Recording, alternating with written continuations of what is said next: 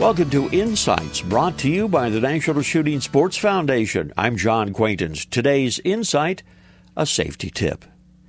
Shooting any firearm can cause a hearing loss because of the sharp and the loud report, and because it happens close to one's ears, the damage can occur even with a .22 rimfire.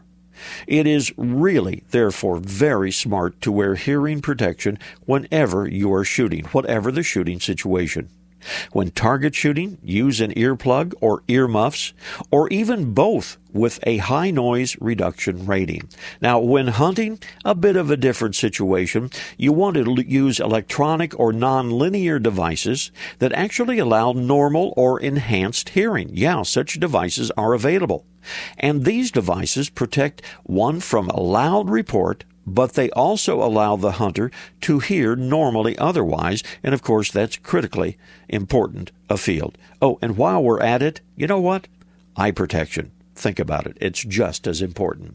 This reminder, visit us on the web at nssf.org/insights. Lots of information about the shooting sports and a chance to win a $500 shopping spree in NSSF's 50th anniversary sweepstakes. This is John Quaintance.